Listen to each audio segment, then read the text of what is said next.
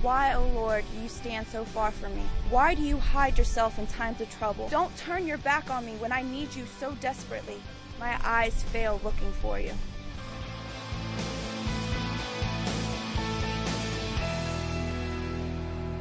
Hey, how you guys doing this weekend? That was a little weak. I'm just going to be honest with you. How you guys doing this weekend? That's what I thought. Yeah, me too. Me too. Hey, I want to welcome those of you who are joining us maybe in the chapel or the warehouse or one of our other campuses. Maybe you're online with us. We're glad you are along. I am Jeff Surratt. I'm one of the teaching pastors here at Seacoast. And in December, we are doing a series we're calling Hidden God.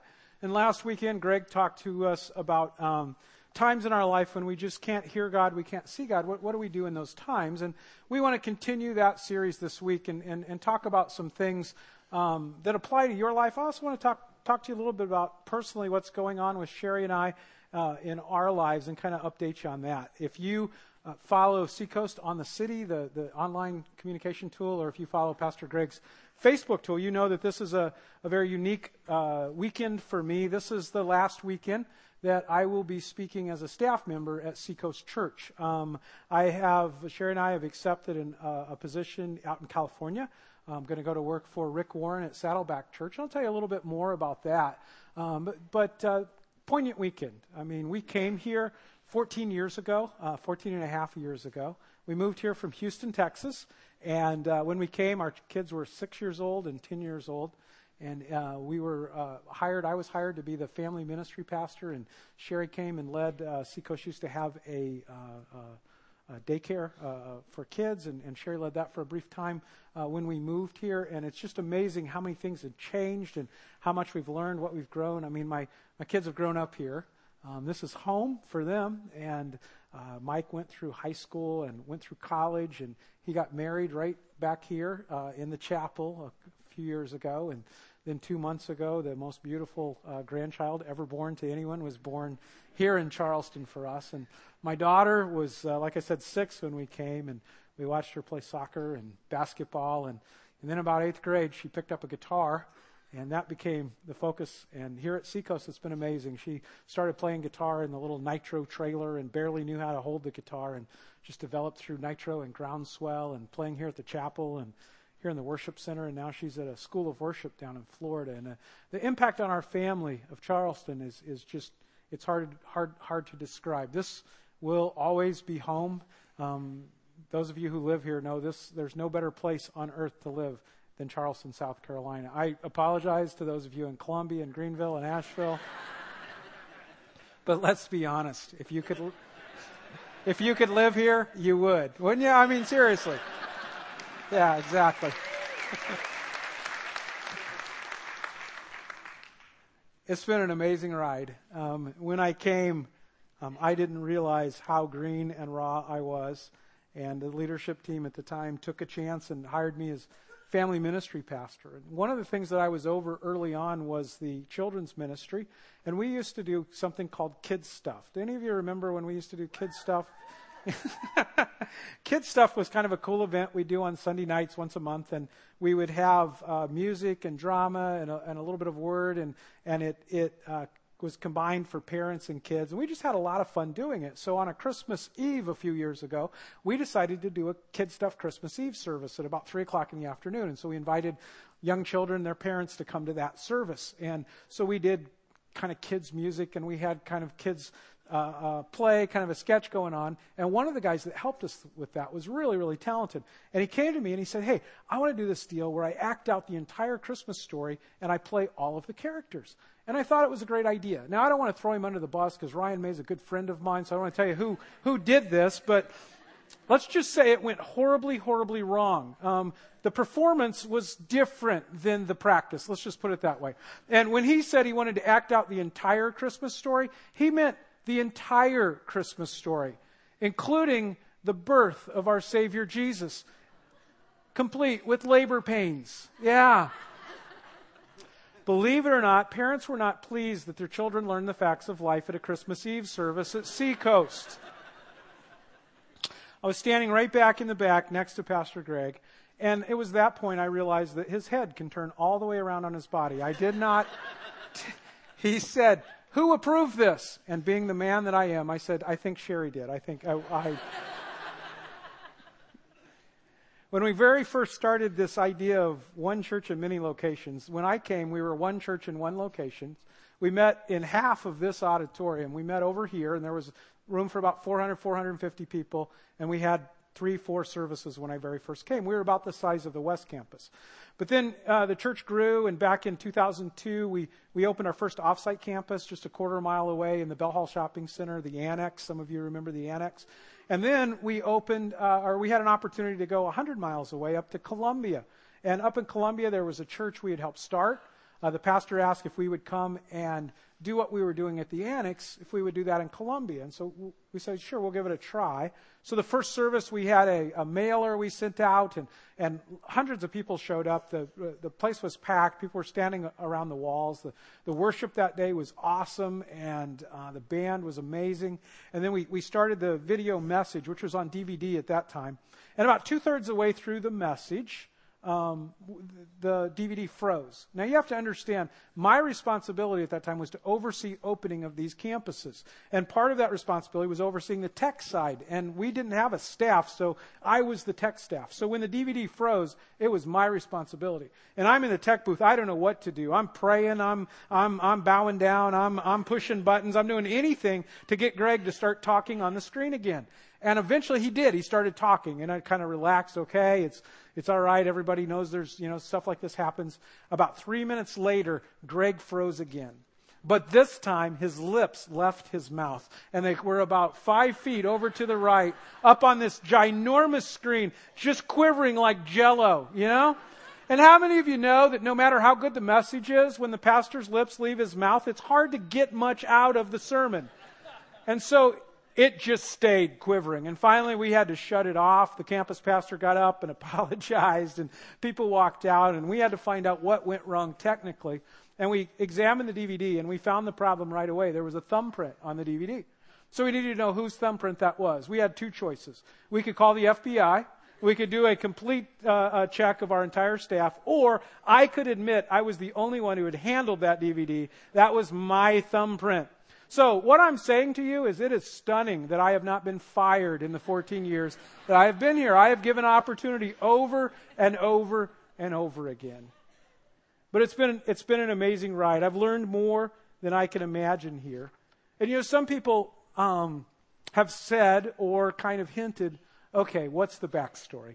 What's the inside scoop, You're leaving now. You're leaving your brother. You're moving across country.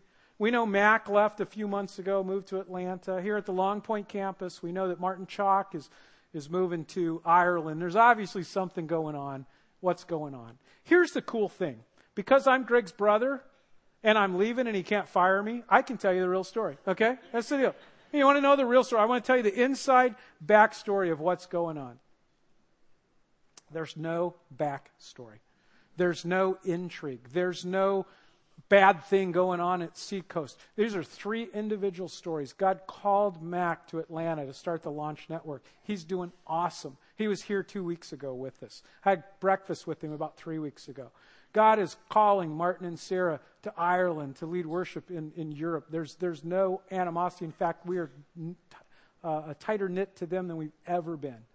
Sherry and I love Seacoast, and we love serving here. And Greg has told me he would love for us to stay here if that was God's will. So I want to assure everyone that this is not a bad thing. This is a very positive thing. What is happening is God is moving Seacoast into the next chapter. And in any organization, any church that moves into the next chapter, there are some changes in leadership, positive changes in leaderships. You are going to be amazed at the level of leaders that are stepping in where Mac and where Martin and where myself have been. I already know kind of what's going on behind the scenes, and it's awesome.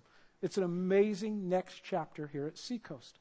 And God has been preparing Sherry and I for a next chapter in our own lives. In fact, a couple of years ago, I began feeling a stirring in my life that God kind of saying, Jeff, your chapter at Seacoast is ending, and there's going to be something else. And so I went to Sherry and said, I just want to share with you what I'm feeling. Are you feeling that?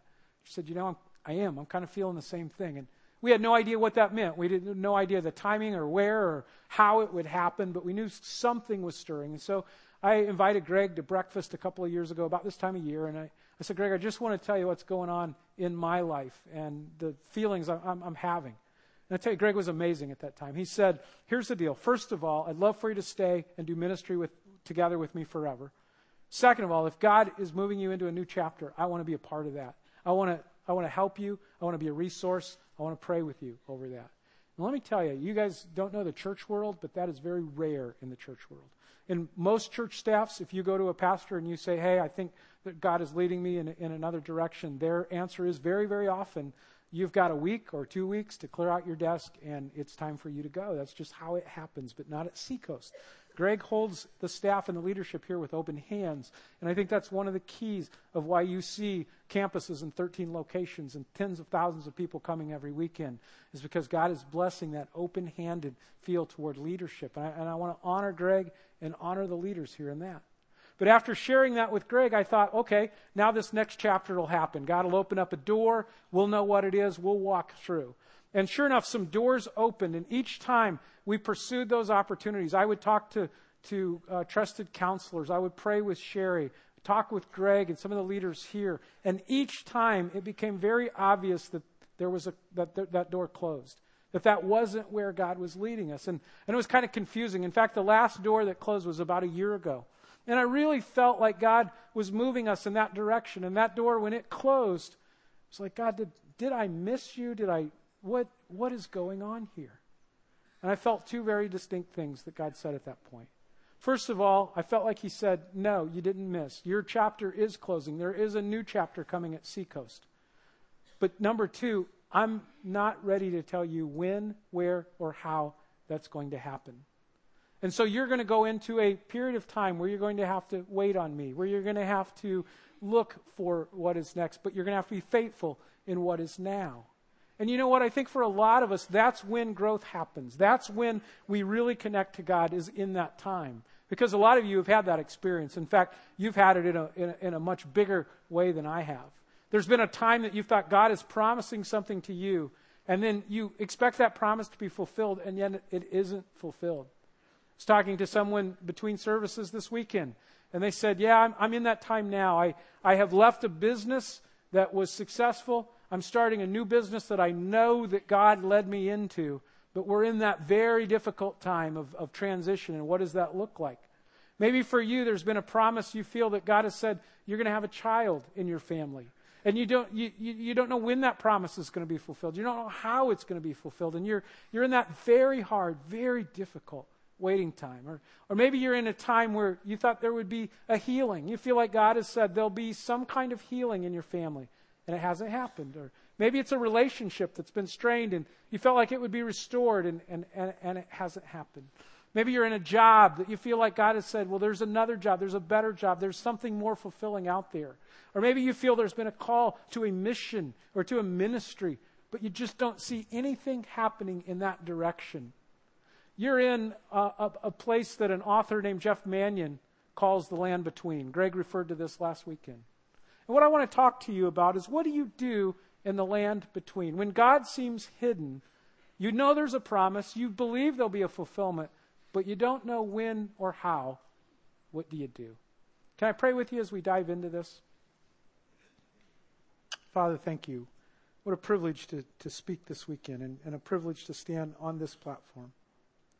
Lord, I pray that you will just give me wisdom, and Lord, that you'll speak through me, and Lord, that I can get out of the way, and that I can only share what you would have me share. And Lord, I ask it in Jesus' name. Amen. As we kind of dive into this, I want to look through the lens of a character in the Bible, a guy you've heard of probably, but maybe not spent a lot of time thinking about. His name is Simeon.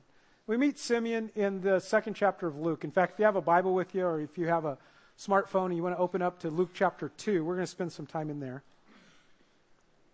And to set up where we are in the story, in the beginning of Luke chapter 2, the baby Jesus is born in a manger. The angels come and they announce his birth to the shepherds. The shepherds come to the manger and they worship Jesus there. And now the shepherds have left, and some time has passed. And Jesus is now is somewhere around a month to 6 weeks old. And it's time for Joseph and Mary to take Jesus to the temple to offer a sacrifice according to Old Testament law. And let's read those verses. Luke chapter 2, beginning with verse 22. And when the time came for their purification according to the law of Moses, they brought Jesus up to Jerusalem to present him to the Lord, as it is written in the law of the Lord. Every male who first opens the womb shall be called holy to the Lord, and to offer a sacrifice according to what is said in the law of the Lord, a pair of turtle doves or 2 young pigeons. Now there was a man in Jerusalem whose name was Simeon. And this man was righteous and devout, waiting for the consolation of Israel. And the Holy Spirit was upon him. And it had been revealed to him by the Holy Spirit that he would not see death before he had seen the Lord's Christ. And he came in the Spirit into the temple. And when the parents brought in the child Jesus to do for him according to the custom of the law, Simeon took him up in his arms and blessed God and said, Lord, now you are letting your servant depart in peace, according to your word. For my eyes have seen your salvation, and you have prepared in the presence of all peoples a light for revelation to the Gentiles, and for glory to your people Israel. And Jesus' father and his mother marveled at what was said about him. And Simeon blessed them and said to Mary his mother, Behold, this child is appointed for the fall and rising of many in Israel, and for a sign that is opposed, and for a sword will pierce through your own soul also, so that thoughts from many hearts may be revealed. Now, there are a couple of things we know about Simeon from these verses. First of all, we know that Simeon is a very devout, very righteous man who is seeking God in a very dark time. Greg told us last weekend that it's been 400 years since the end of the book of Malachi, since the last time that God has spoken to Israel through a prophet.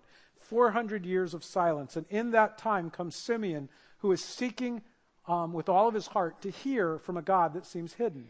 The second thing we know about Simeon is that he has received a word from God. Somehow the Holy Spirit has revealed to him that Simeon will not die until he meets the Messiah, the Savior who Israel is waiting for. Now, we don't know how he got that word. We don't know if it came in an audible voice. We don't know if it came in a dream or if it was just an inner voice that he understood to be God. But he knew that God had made a promise to him. Now, what we don't know about Simeon is how long ago he got this promise. We don't know if it's been weeks or months.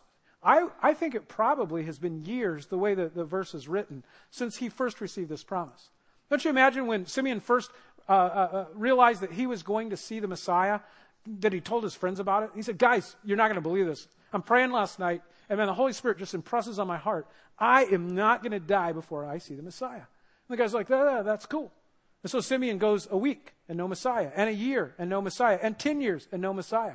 And can't you imagine? Guys are just guys. I mean, they're just ribbing him, going, hey, dude, how's the Messiah thing working out for you? You seen a Messiah lately? You know? Oh, look, Simeon over there. I think that's the Messiah. Go. I mean, they're making fun of him. You imagine what it's like at home? You know, where are you going, Simeon? Oh, I got to go to the temple. I got to go see if the Messiah's there. You know, I don't know about the Messiah, but if you don't take out the trash, I'm sure you'll see God. You know, I mean, Simeon's just dealing with the everyday stuff that you and I deal with. And yet, he goes back to the temple day after day, saying, is this Messiah?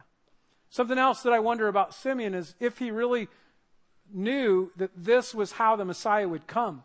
I mean, all he knew is that he would see the Messiah before he died, but did he imagine that Christ would be a little baby brought into the temple by a very, very poor peasant couple that all they could afford is a couple of birds as a sacrifice? I mean, don't you imagine Simeon saw a full-grown Messiah, a conquering king, not an innocent little infant? And how did Simeon feel when he held that little baby in his arms and the Holy Spirit spoke very clearly to him? This is the fulfillment of the promise, Simeon.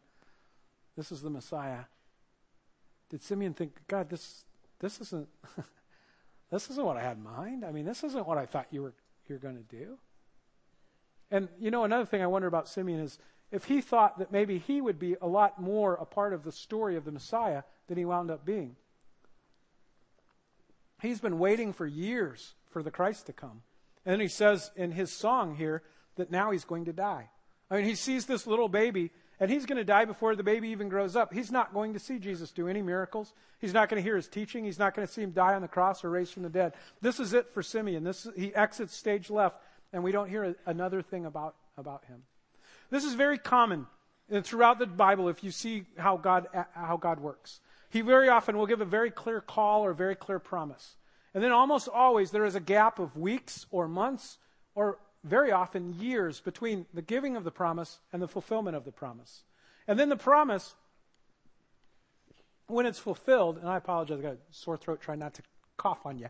But when when the promise is fulfilled, it almost always looks differently than what the person who it was promised to thought that it would look like. And that's where God grows us, is in that in-between time, in that land between, when we're waiting for a promise and we don't know how it's going to be fulfilled, and we don't know when it's going to happen. So what do we do in that time? What do we do while we're waiting in the land between? Well, let me give you 4 things that I kind of think Simeon did. The first thing that Simeon did is he stayed faithful. He stayed faithful. He continued to worship God. He continued to go to the temple and day after day to worship God, to do what he knew to do. There's another story in the Old Testament of someone who received a promise, and then it was years before the promise was fulfilled. You guys remember the story of Abraham. God comes to Abraham and says, Abraham, dude, this is going to be cool. You are going to be the father of many nations. Your children are going to be the children of promise. In fact, he says at one point, your offspring are going to be more than the sand of the seas. Abraham's like, that's awesome, God. Just one small drawback. I don't have any kids. God says, that's cool. It's okay. So Abraham waits 5 years. He waits 10 years. He has his 75th birthday. He has his 85th birthday. He has his 90th birthday party with no kids. And he's like, God, when's this party going to start? Genesis chapter 15. After these things, the word of the Lord came to Abram in a vision. Fear not, Abram. I am your shield. Your reward shall be very great. And Abram says, that's cool, God. One small problem. Behold, you have given me no offspring. And the Lord brought him outside and said, look toward heaven and number the stars if you are able to number them. Then he said to him, so shall your offspring be. And Abram believed the Lord, and he counted it to him as righteousness. That phrase is repeated 3 times in the New Testament. Abraham believed God, and it was counted to him as righteousness. Abraham was faithful. He didn't see the promise fulfilled in his life, but he was faithful to God. And that's what you do when you're waiting. Be faithful. Continue to worship. You really learn about worship in these times when you're waiting, when you're looking for a promise to be fulfilled. Over the last couple years, as I've been kind of confused about, God, what are you saying? And what do you want me to do? But as I've worshipped him, not for what he's doing or not for a fulfilled promise, but just because he's God.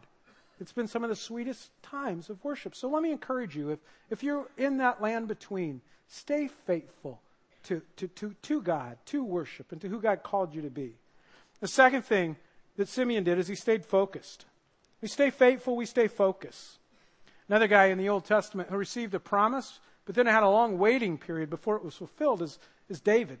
When David was a young man, the prophet Samuel came to him and anointed him king of Israel. The only problem was Israel already had a king.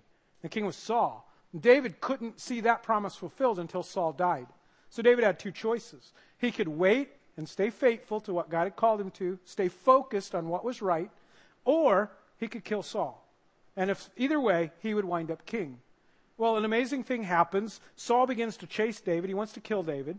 And as he's chasing David one night, Saul's whole army goes to sleep, including his night watchmen and his personal guards. And he's camped right next to where David is. David takes the leader, his right-hand guy in his army, and they sneak into Saul's camp. And they go and they stand right next to where Saul's asleep on the ground. Everyone around him is asleep. And it's obvious that this is David's chance to act. This is when he can become king. And listen to what his right-hand guy says.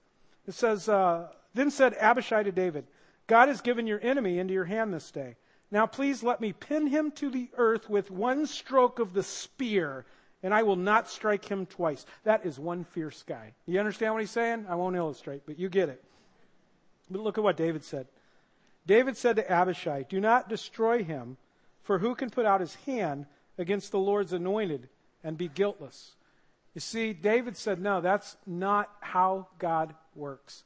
David knew that God never violates his principles in order to fulfill his promises. God never asks you to make shortcuts. If you are thinking about something that's going to violate God's word, or is going to hurt other people, or is going to leave people in your dust because you believe there's somewhere that God wants you to go or something God wants you to do, then you are out of God's will. You're not staying focused on what God called you to do. You know, as I've been here at Seacoast and I've been waiting for what is next and trying to understand what God is saying, I've tried to stay focused on what is in front of me right now and try to be faithful to what God has called me to do here. And because of that, over the last year, I've been able to be involved in some really cool things that aren't going to come to fruition until the next chapter at Seacoast. And I won't be a part of seeing them come to fruition, and I'll have to read about them from the other side of the country. I mean, one of the things that we've been working on that I've been so excited about is missional communities. And you guys are beginning to hear about that and beginning to understand what that means. But next year, you're going to see some things happening through missional communities. You guys are going to lead missional communities that are going to literally transform our cities for Christ in ways that you can't even imagine. And I've been able to focus on helping that, knowing that I probably wouldn't see the fruition of it. Another thing that I've been able to help work on from behind the scenes that I'm so excited about, you're going to start hearing in 2011 about Seacoast School of Worship. And what's going to happen is they're going to begin training in January young worshipers, young guitar players and drummers and singers and keyboard players, and teaching them not just their instrument, but how to use their instrument in worship. I mean, little crumb crunchers and junior hires and high schoolers and adults. And then in the fall, they're going to begin bringing in people from around the country as residents to come here and to experience what God does through the worship at Seacoast. And you guys are going to see an influence at Seacoast that's beyond what you could ask or imagine in all of the campuses and in this church, as not only are our campuses going to be blessed by the School of Worship, but other churches around the country are going to be blessed. I am so excited about that. And I've been able to be a part of helping work on that, knowing that it's going to happen after I'm gone.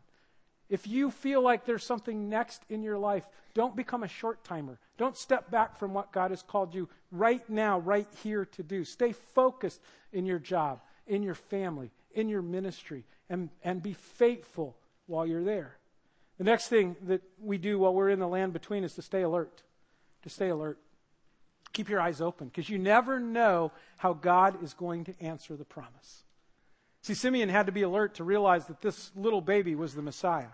He had to be listening to the Holy Spirit, or he would have missed it entirely. We never know how God will fulfill his promise. Every service that we end here at Seacoast, we end with the same benediction, don't we? And in that benediction, it says that God is able to do exceedingly beyond what we could what? Oh, we'll try it one more time. Beyond what? Beyond what we could ask or imagine. What does that mean? It means that when God fulfills his promise, it's not going to look anything like what you ask or imagine. It's going to be unbelievably different and wider scope than what you asked or imagined. I see that in my own life. I had no idea what the next chapter would be like. I had no idea that I would be moving to California to work with Rick Warren. Rick has this crazy vision. He wants to plant churches in the 100 most influential cities in the world. And by the end of the decade, he wants to be planting 100 churches a year just out of Saddleback. And for some reason, he wants me to lead that. That's kind of funny, isn't it? Because you guys know me. I'm a goofball, right? Yeah, we got that. We understand. And about 3 or 4 weeks ago, I was praying about, oh gosh, is this God? Is this what you're calling me to do? And I felt a real clear word. And the word was, well, let me back up. As I'm praying, I just thought, I can't do this. I cannot do this job. This is way over my head, way over my pay grade. I can't do this. And I got a very clear word. And God was saying to me, I'm not asking whether you can do this. That's not the question. The question is, do I want you to do this? If I want you to do this, everything else is details.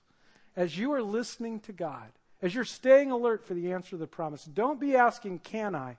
Be asking, God, do you want me to? There's a verse in 2 Corinthians that Paul says, it is God that is making us competent to minister.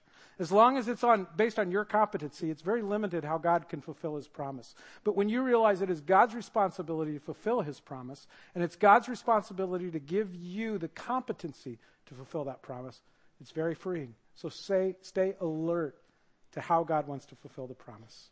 And then the fourth thing we do in the land in between is we stay positive. We stay positive. You see, the biggest danger in the land between is bitterness. Satan will bring bitterness in your life. And here's how he'll do it. He'll do it as he gets you to begin to look around. As you begin to look at other people and say, oh, he got a new job. She has a baby. They got a healing that they prayed for. His house sold. Why are all these good things happening around me? And God, I'm not hearing anything from you. And this root of bitterness will come in your life. And it will choke out the promise that God wants to fulfill. And the way you battle bitterness is you keep your eyes on Jesus and not on other people. And you focus on staying positive. If you are in the land between, Philippians chapter 4 is required reading. You need to read it every week, every day if you're battling with bitterness. Just a portion of it says this: rejoice in the Lord always. Again, I will say rejoice.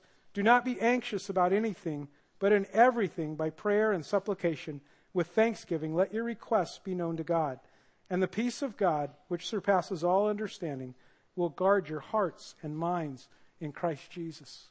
Paul is saying, focus on Jesus. Don't focus on your circumstances. Don't focus on what's happening in other people's lives. Focus on God and rejoice in what He's doing. I want to leave you with just 3 things I know about you. When you're in the land between, there's 3 things I know. First thing I know is God knows your name. He knows your name. Sometimes it feels like we don't hear anything from God. It seems like our prayers are just empty talking. And we wonder, does God even pay attention? I mean, there's 6 billion people on earth. How could God care about me? He knows your name. Are any of you old enough to remember the series Cheers? Anybody remember that series? Yeah. Do you remember a character on Cheers named Norm? Yeah. Every time Norm walked into the bar, what did Norm hear? That's right. Every time he walked in, Norm! I have this weird image that when I walk into heaven, when I swing through the pearly gates, I can just see the angels and Jesus standing up and going, Jeff! I mean, isn't that cool? And it's biblical. He knows your name. He counts the hair on your head. He knows everything that you do. So I just want you to know, in the land between, when God seems hidden, He knows your name. The second thing that I know about you is that you matter to God. You matter to God. You say, how can I matter? I'm just one person. The Bible says that you matter so much to God that He sent His own Son into a hostile world to die on a cross for you. Because you matter that much to Him. If I matter so much to Him, how can He allow me to experience the pain that I experience in life? And I know as a father, when I saw my children in pain, there were times that I would love to have relieved the pain, but they didn't understand why the pain was happening. My granddaughter had to go this past week for her 2-month checkup. And you know what happens at the 2-month checkup? Shots. Yeah.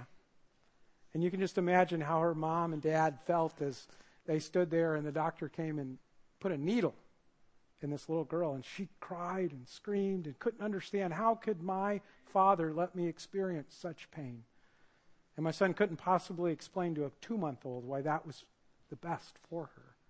And that's how your Father feels. He wishes that you had the eternalist perspective that He has. He wishes that you could stand back and see the whole picture. He wishes that you could see that this life on earth is just 1/70th of a million years that you have ahead of you.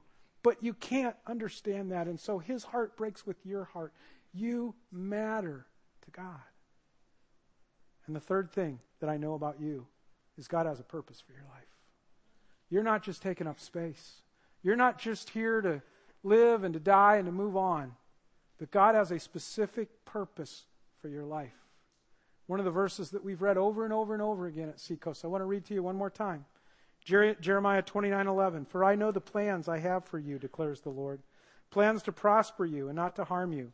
Plans to give you hope and a future. Nothing that you've done in your past And nothing that you'll do in your future changes the fact that God knows your name. You matter to him. And he has a purpose for your life.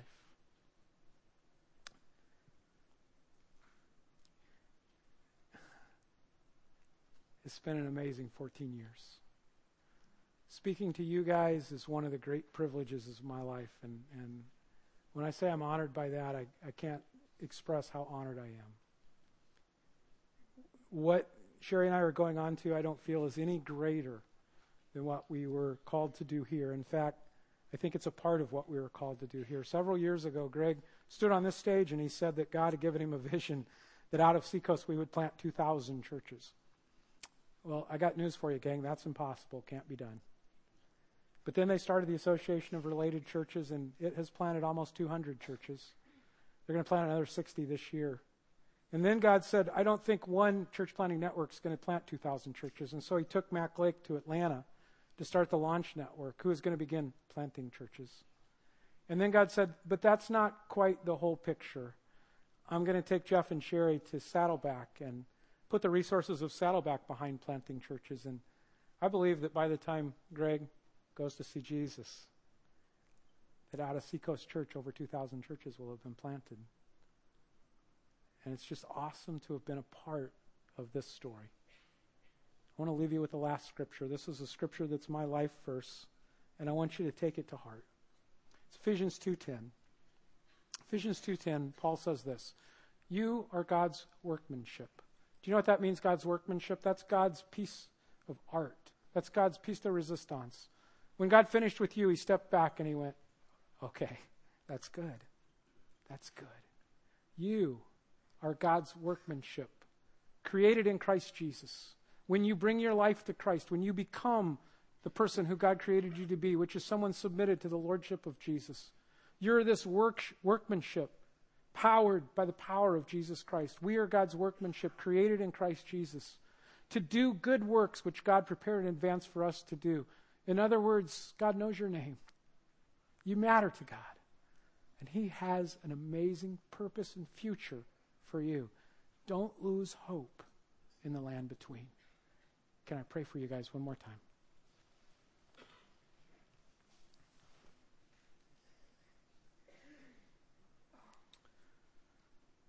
Jesus, thank you for the amazing, amazing privilege of being a part of the Seacoast story, which is a part of the God story. Lord, I thank you for all that you've done, and I thank you specifically for the people whose lives have touched my life and touched Sherry's life.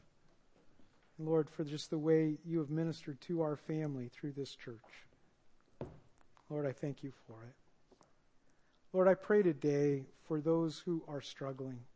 Lord, there are many here who have been in a land between for quite some time. Lord, I pray that today they will hear your voice. Lord, that they will feel your Holy Spirit inside saying, I love you, I know you, I care for you, and I still have a purpose for you. Lord, I pray more than anything that those who are disconnected from Jesus, they will connect today, that they will find out what it means to be complete in you. And Lord, for those who are struggling to find what's next in their life, Lord, that they'll experience the peace that passes understanding. And Lord, I just give